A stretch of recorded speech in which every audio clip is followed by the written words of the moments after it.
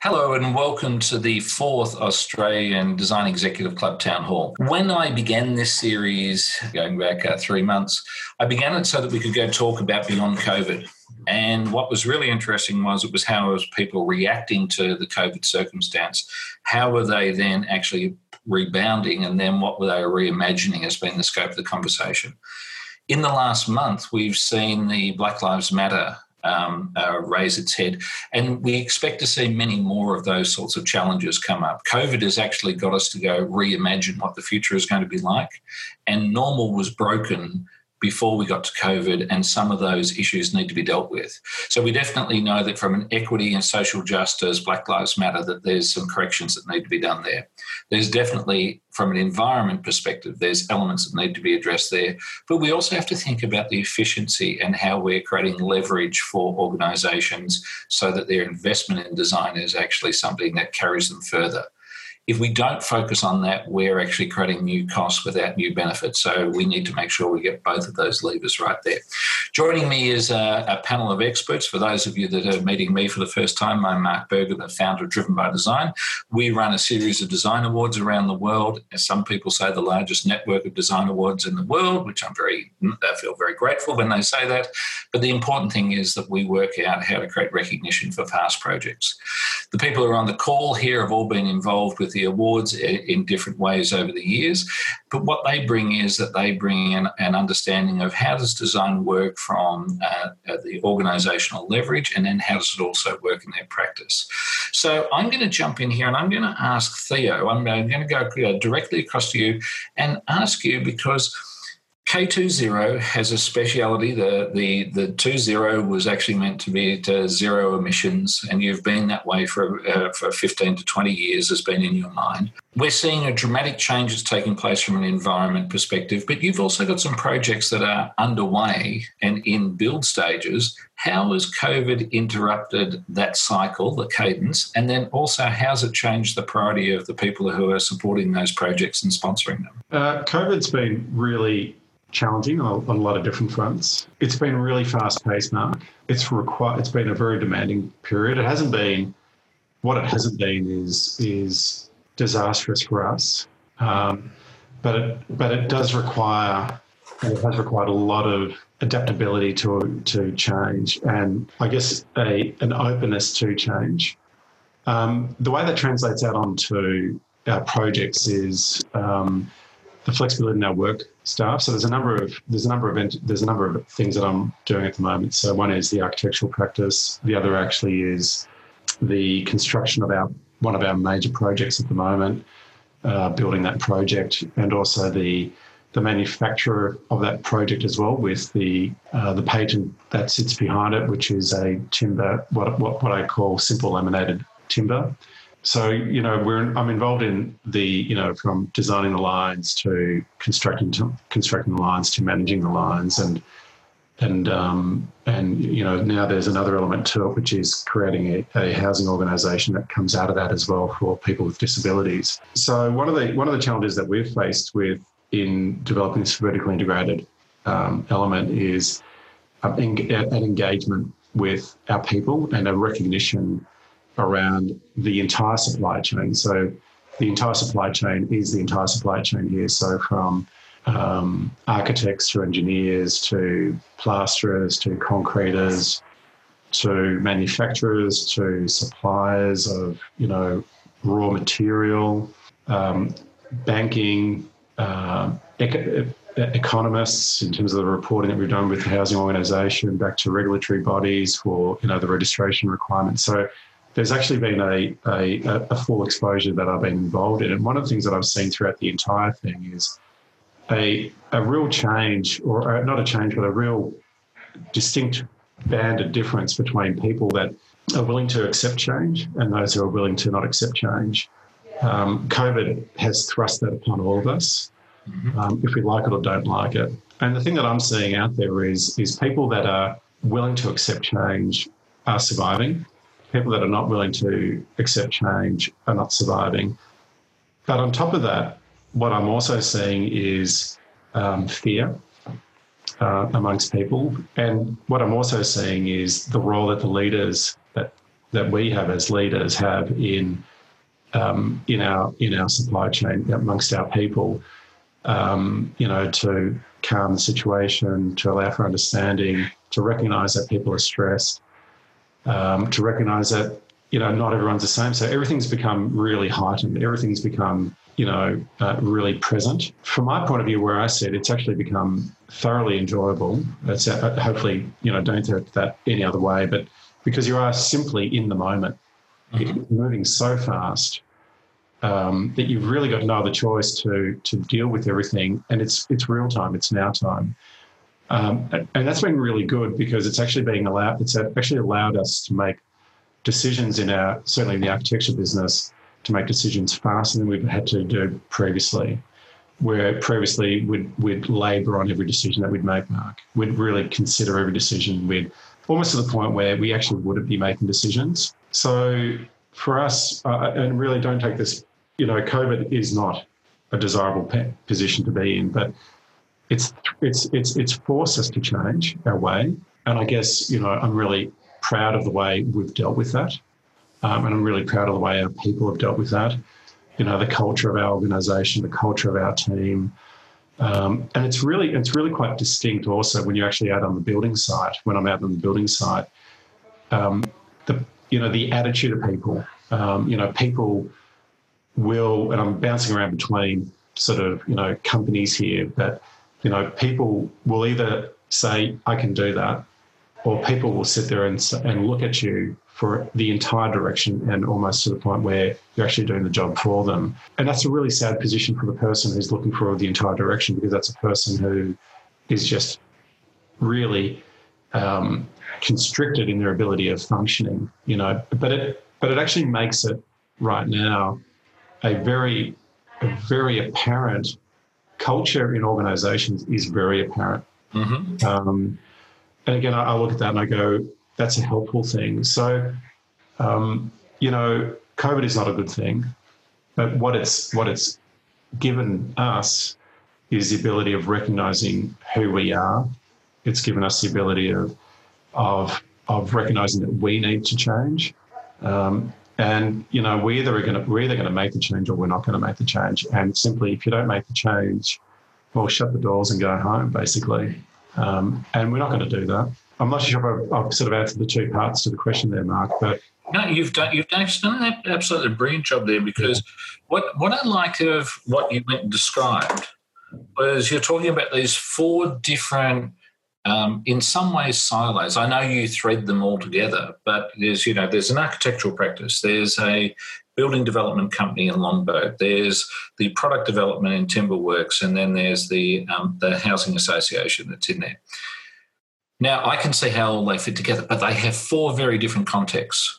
What I find interesting, you've mentioned about the architectural practice, the cadence and the pace that you've got there, because things need to be done now, because things are running a bit faster. And in some ways that's enjoyable because there's less of the having to explain to people who are holding you back, might be the way to think about that.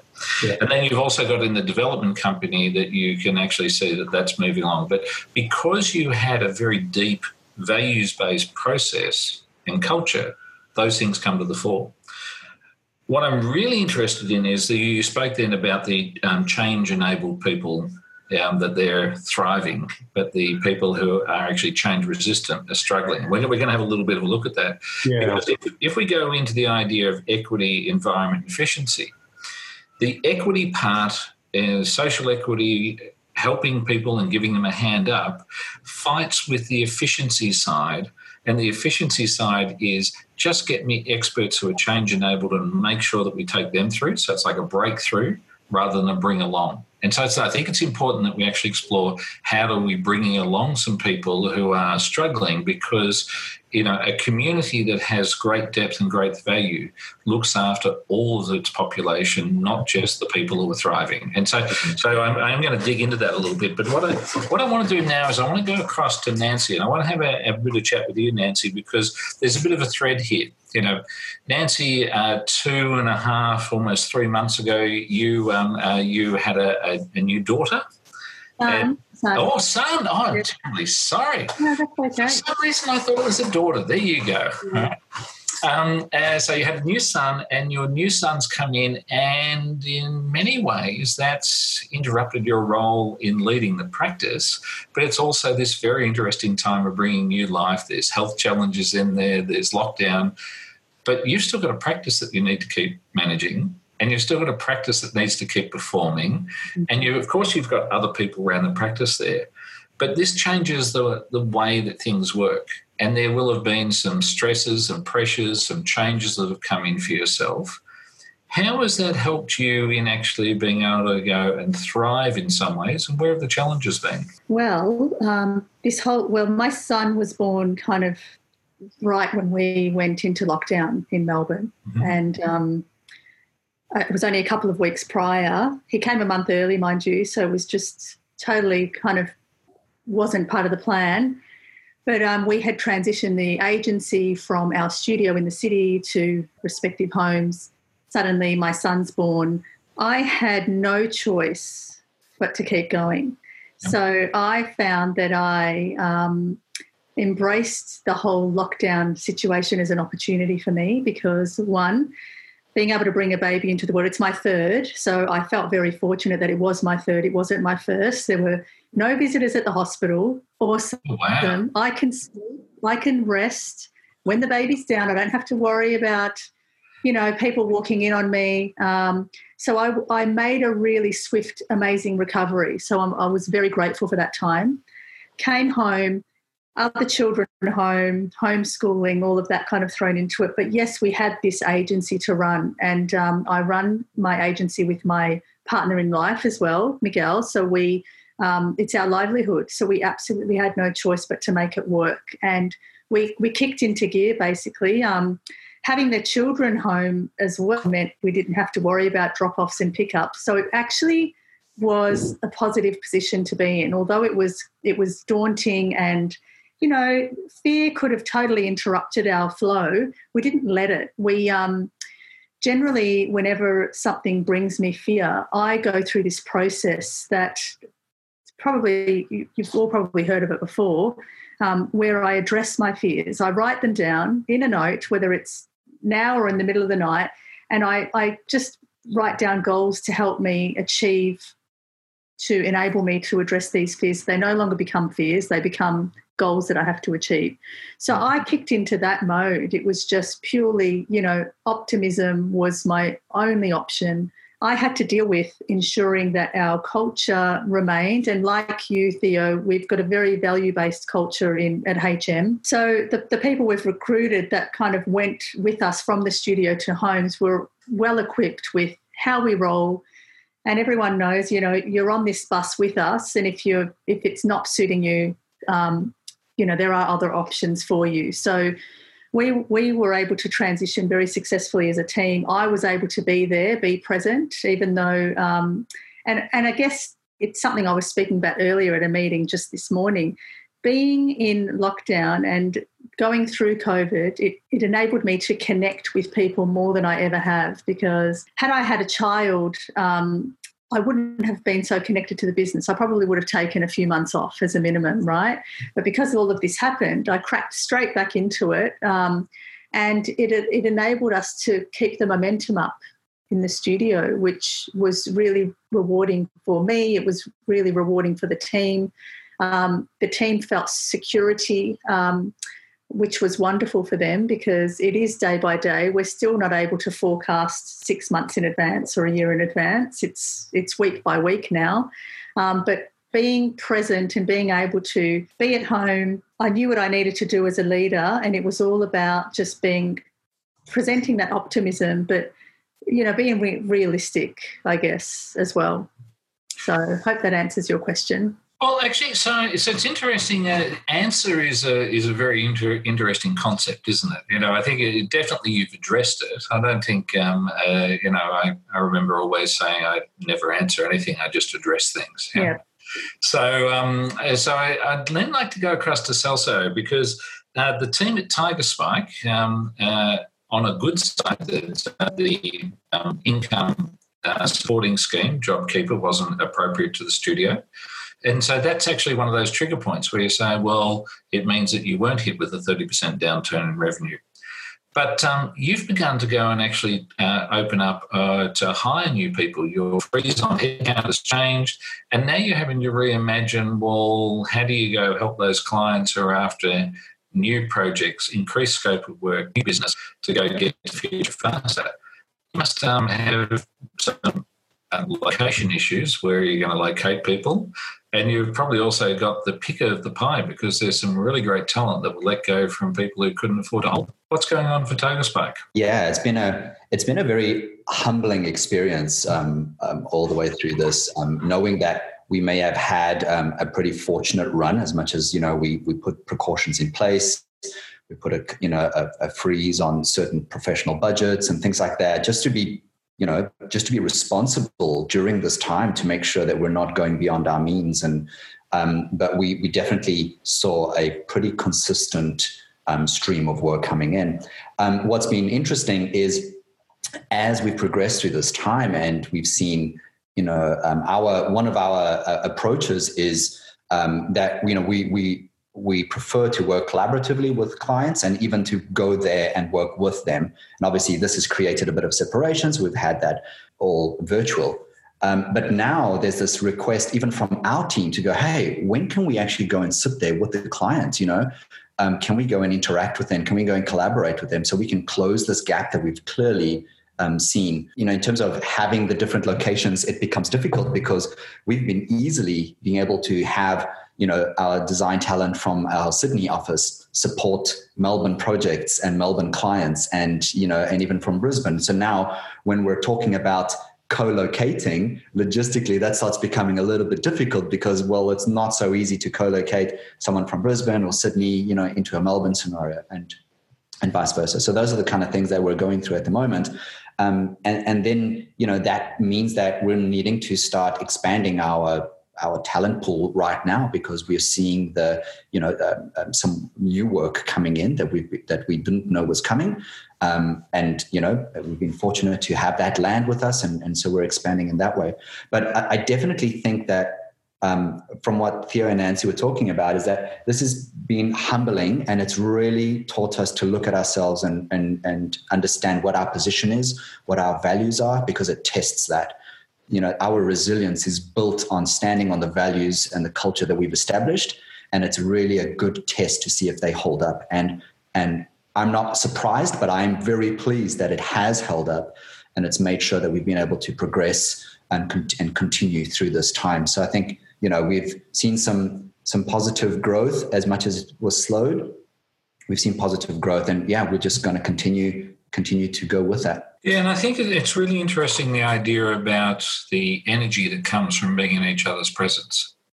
A good friend of mine, a musician, was saying that he had one of the students that he's been doing tuition via Zoom. And the child wasn't thriving in that circumstance. So as we came out of lockdown, then he did an in-person tutorial lesson for them. And he said when he heard the child playing, that he broke down with tears because of the energy that was coming from having somebody performing in front of them. Mm. It was so different than the person actually performing via Zoom. And I think we forget the energy that comes from being into the same room with each other. And that's, definitely offices are going to be different shapes. The way that we interact, there's convenience in this, but I think it's actually a balance, isn't it? We need to make sure that we're actually with each other at important times, but also that we're able to have efficiencies taking place. Julie, I wanted to actually throw across to you because you've, in our pre-conversation for this call, you shared that there's a project that you've just coming to the end of. And you also mentioned there that there was actually, as Nancy had mentioned, the idea of the forecast being shot, that you were saying that the pipeline doesn't have the resilience that you normally would think that the work pipeline would have. That seems to be a problem for a lot of people. How do they actually go build this pipeline when there isn't the casual meeting at a corporate event, there isn't an industry networking event, there isn't a cafe that you stopped into and somebody says, oh, you're at the end of a project, why don't you come and have a chat? We've got an overburden of work. How are you actually addressing that, or is it still watch this space? A bit of both. I mean, we certainly haven't had the luxury of sitting back and watching the world go by us, to be honest. I mean, it's been similar to what Thea was saying, very hard and fast since this all started. The team itself is only six. There's only 6 of us, and January and February we really had probably 80% of us were brand new, and then suddenly we were all into lockdown, so we barely even knew each other, and then had to move the team to work remotely. So again, similarly to Thea, some of the things that we couldn't say no to was to actually really push our IT to get into the mode of working from home and our servers and all of that to work. So we actually displayed a lot of resilience, and at the same time being very lucky to have a strong stable of projects at the time. But like you mentioned, as each project finishes, then in the long term, we need to look at a project or two to replace that project. And that's probably our biggest challenge at the moment. So meetings are not hard to put together. I mean, these Zoom meetings are great.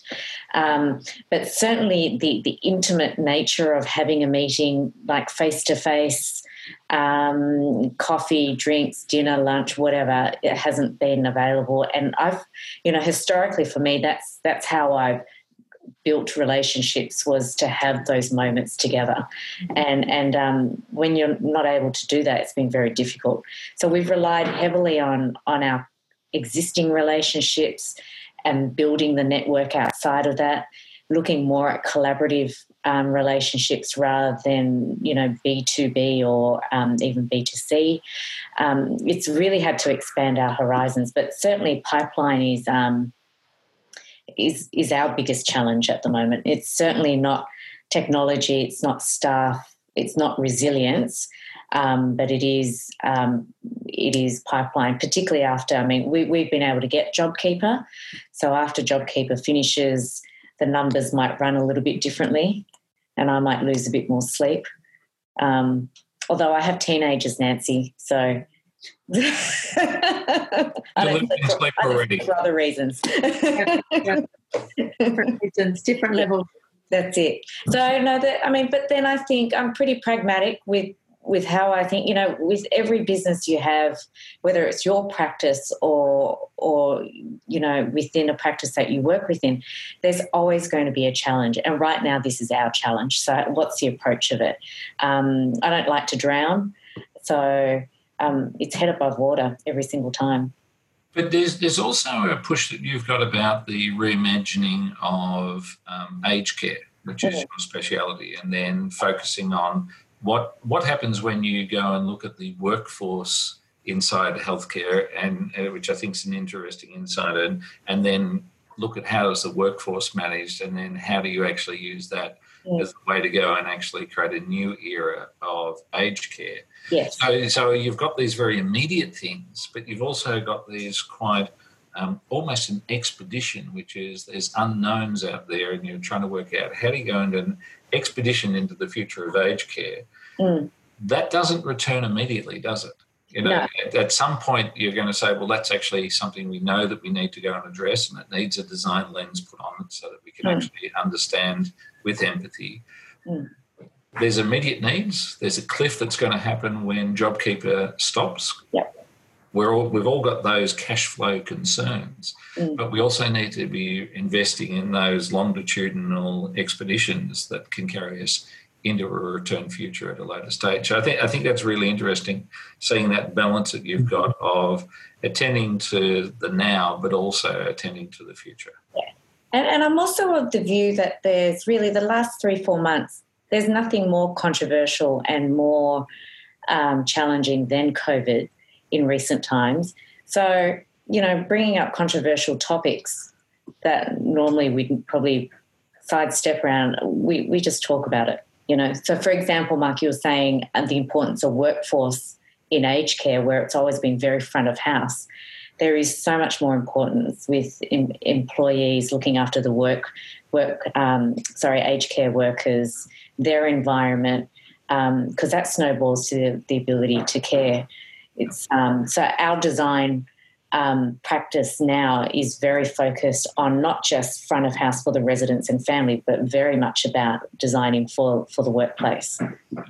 And I think we're finding out through the Aged Care Royal Commission and through other sources, many of the people who are helping support in aged care as contract labour are people who couldn't get jobs as prison guards or as security guards. And you go, they're not the people we should be having in aged care. We should be having the greatest nurturers, not the failed security guards. Yeah. And so I think there's a very interesting focus. We've got to look at that workforce. They need to be expert in nurturing in complexity, not necessarily trying to go and run a detention facility for aged people. Hass, I want to go across to you and I want to go talk at Scavello. You've got this huge mothership, so lots of people would know the brand, but you've also got a very compact team who are trying to make sure that you're working in the interior fit outs and the office spaces in there. So you've got both dimensions there. You've got that micro dimension, how do the projects that you're working on, where's the pipeline come from? And you've also got this big mothership that has endured quite a few downturns in markets and interruptions to markets. How's it working for you in your world? How's the team holding together? And how are your clients actually creating chaos or hell for you? Well, yes, we have lots of insight into lots of other businesses as we're, embedded and partnered with all streams of industry. So it gives us great insight of how people are coping, and then we have our own needs and wants. So one of the things that we've noticed. Hello, am I breaking up? You are breaking up a little bit, yeah. No, maybe just get a little bit closer to the mic. Let's see what happens there, yeah. The NBN, I blame the NBN. So our wants and needs in the business are basically, am I still breaking up? No, you're good. How do we satisfy people's psychological requirements? Because as a business, and Theo touched on this before, there are two types of outlooks in business at the moment. The ones that want to stay with status quo and don't want the world to change, and the ones that nurture and seek disruption and change and actually are quite flexible and comfortable in that world where everything is in a state of flux. So most businesses will often satisfy the 5 stages of psychological want, Maslow's pyramid of psychological pyramids from where I come from. That's an important thing for me. So the first stage is basic physiological, is you need food, water, air to breathe. Second stage is you need a sense of belonging, and then a sense of, and it goes all the way up to a sense of self-actualization. So the problem is we all have given people a wage and a security of a job, and that's where it kind of stops. We don't give them a sense of team, being part of a team, being part of a society, and then becoming experts in that field so they feel like they're actually giving back to society as a whole. This is a great period to adjust to that and give people a little bit something more. And therefore, the central office in most businesses is going to become a hub of wellness as opposed to a somewhere where you go and actually do productive work. That could be elsewhere. So the fact that wellness hub, the central office, we as leaders in the industry will have to change our aspect or our mindset on why we're dragging people into the office anymore. It is that sense of, like you said, to have an audience or have someone to speak to that creates a certain energy. The productive stuff, the manual stuff, the things that you have to sit there and do alone, focus time work, that can be taken elsewhere. So managers who are still sitting in the mindset that you have to come to the office to do work are going to really suffer with that concept, and we're going to have to bring them along for the ride, as you said. Otherwise, they'll be left behind. How do we do that as a society as a whole is going to be quite a large cultural shift. Most businesses today don't cater for your mental well-being. They talk about it. They want to get there, but they don't know how the vehicle to get there.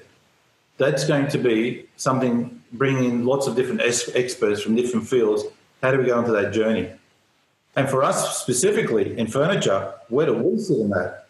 I mean, that's an interesting point. How does furniture help your mental state? It could be all sorts of things from where we come from. It could be, color affects your well-being and your status in the office. Ergonomics is obviously an important feature, but also setting up the safe zones in that environment for you to come and have a chat and not feel you have to be at a working desk. You could be just in a collaborative space. It could be very casual. So it is an evolving workforce, it's an evolving office. What you think it is going to be in the future, when you get there, it won't be that. It'll be something completely different, and we have to be, agile and flexible enough to adapt to that. Because I think the typical 9 to 5 scenario, come in, Bundy in, Bundy out of the office, is dwindling away. But people are resisting, and that's the thing. And I think I get this idea of, say, a concertina effect, that we tried to go keep the parameters of our community relatively constrained, but what's happening is there's some people who are thriving and moving into the future, and the other people are actually staying where they were, and there's obviously a capacity that we have to go tolerate that, but there's also going to be a breaking point like an elastic band, and we don't want to make sure, or we want to make sure that we haven't left those people behind. So there'll be a certain degree of stress, there'll be a certain degree of trauma about the change that's coming about. And one of the things I find interesting about change is that for some people, change means getting to the future benefit faster. For other people, change means current benefit loss. So it's about the imagination of the future, and are you losing a current benefit or are you gaining a future benefit? And that's something that we don't explain to people. And if you're somebody who has relatively low equity in a community, generally it's been that you've lost on multiple occasions. I think that's like the summary. If I had to go into Black Lives Matter, if I went into people of lower socioeconomic standing, their resistance to changes because generally they've missed out when changes occurred. They haven't gained. And I remember that game Snakes and Ladders that we had as kids. They've been picking up more of the snakes that have taken them down. They haven't been getting the ladders up. And really what we need to do is help their imagination, and that's through culture, it's through communication, that they understand that change will help get to future benefit faster. And I remember my father was a secretary of the Waterside Workers Federation, and his imagination appeared to be that people should be working in conventional cargo on waterfronts, the very old manual handling. It wasn't that if people weren't doing that work, there were other jobs that had higher, realization, higher agency for them. It was, how do we go look after the people where they are today? And so for me, that's always present, that change actually, if it's done properly, is a change that doesn't get that concertina getting stretched to breaking point, but we actually make sure we're taking the front group and we're also taking the mid and the back group, and that we're bringing everybody together into the future at the same time. Because if you have just people breaking through, you then wind up with a culture break. There's actually people who have and have not. It's very demonstrative, and you need to make sure that you're then repairing that. So I think that's what is fantastic, that idea of the sense of empowerment that's in from people getting down to Maslow's, because at this stage we've got we know that we have some introverts who are hating the idea of going back to the office. There has to be a way that we deal with the trauma that they've got to get back to the office, and that's empathy and people who are used to change, who are the people who should be doing that. That sounds to me like a designer. A designer is always about trying to get to the future. They're also about empathy, and they know how to go and thread that course of the problems are there. So it's a fantastic input. What I've enjoyed as we've gone through our talk today is that we've been able to go get those efficiency gains of the future, those future benefit things. We're going to need to go deal with some of the environmental and our physical environment for people to start off with, as well as the broader ecological environment that's out there. And we also need to make sure that we're thinking about equity that's in there, from whether it was Theo, you talking about the work that you're doing, which is even helping from an equity uplift for people in social housing. We've got there the team that Celso that you're talking about, this idea of people wanting to go reconnect so that they get that efficiency and acceleration there. Nancy, you were going and talking about the idea of how things have changed for you, and then how do you actually keep accelerating in a very adaptive space. And I think there also, Julie, for you, where you've turned around and you've actually been saying, well, we've got a current circumstance, but there's also this future vision that you've got about what will be the future of healthcare and how do we get to that faster.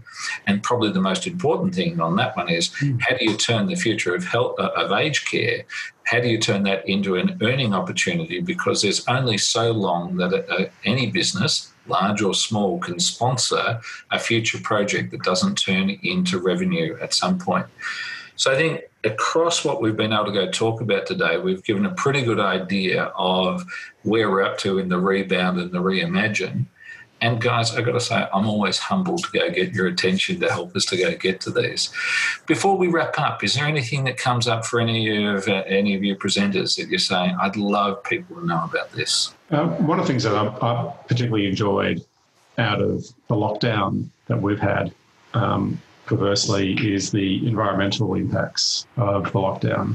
The lockdown's been really tough. It hasn't been easy at all. There's no doubt about it, like the confusion, the whole range of issues that the lockdown's created. The environment has been the silent winner here, which has actually been really, really wonderful to see that change. So I just think the change that's going to, like, the interesting thing about it from a business point of view that I'm questioning and wondering about is, will there be ever a vaccine for COVID? Is this going to be the new norm?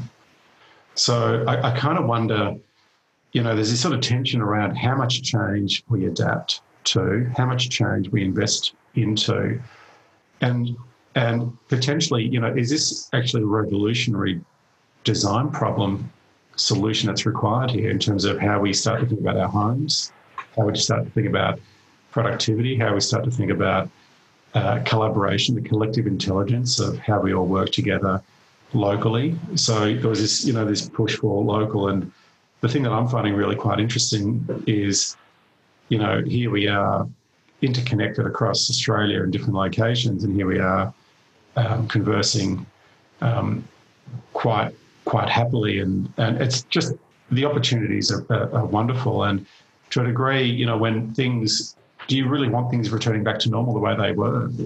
I'm not so sure about that from my point of view. I actually think this change, this forced change, is an opportunity. It's a design opportunity in terms of how we facilitate our homes, how we start to think about our cities, how we start to think about our streetscape. So City of Melbourne, opportunistically, traffic flows are down, so introduce more bike lanes through the centre of Melbourne. Fantastic. How would that have ever been possible previously? So, there's all these things that are happening, and, if we can just continually focus, the thing that we focus on is if we can continually focus on it being a positive change, and, the economics have to be there, the environmental aspects have to be there, and the social elements have to be there as well. And it's been difficult, but I kind of wonder, how much, because we can ramp up our change even more aggressively. And the thing that's holding us up a little bit is this going to return to normal in 3 months' time? Or is this going to be something that's going to be around us for the next 30 years? So that's interesting to deal with that. I think the 30 years is very interesting because we know when HIV first came in, everyone's saying we can't find a vaccine for it. These days, you may be infected with HIV, but you're not going to die from HIV. Is basically, you'll die from something else, but you'll have HIV managed, is where we've got to in the first world. Unfortunately, in developing countries, that's not the case. So I think definitely that we'll have remedies for how COVID works, and our need to be isolated will reduce. Whether that's 6 months, whether it's 18 months, or whether it's 36 months is really the question. I think nobody thinks we're getting out of this inside 12 months. So we can at least take some leadership from that, because we need to work out what the planning is. But what we do realise is that there was no such thing as normal. You know, we always talk about how the 80s were this and the 90s were that and the noughties were this. And you go, but that's because normal always changes. And whether it's actually some people who have lost their parents, lost their child, lost their life partner, we know that you never go back to normal, that we always march into the future. And I suppose it's that we have to help people who want to march into the future to get to the future faster, to get to a future that actually has more equity for the benefit, and that we help those people who are actually fearful to go to the future, realising that future benefit is there and available for them. And that future benefit is environmental as well as economic. Yeah. Guys, this has been absolutely fantastic. I'm always humbled to have your attention. And for the viewers that are watching it, please give us some feedback on what you're getting out of these, because, you know, working out how the economy works, working out how the environment works and how that equity works, that's going to be our thread for quite some time. And I'd love to be getting your feedback. Again, thank you, everybody, and joining me on the call. Thanks, everyone. Thank you.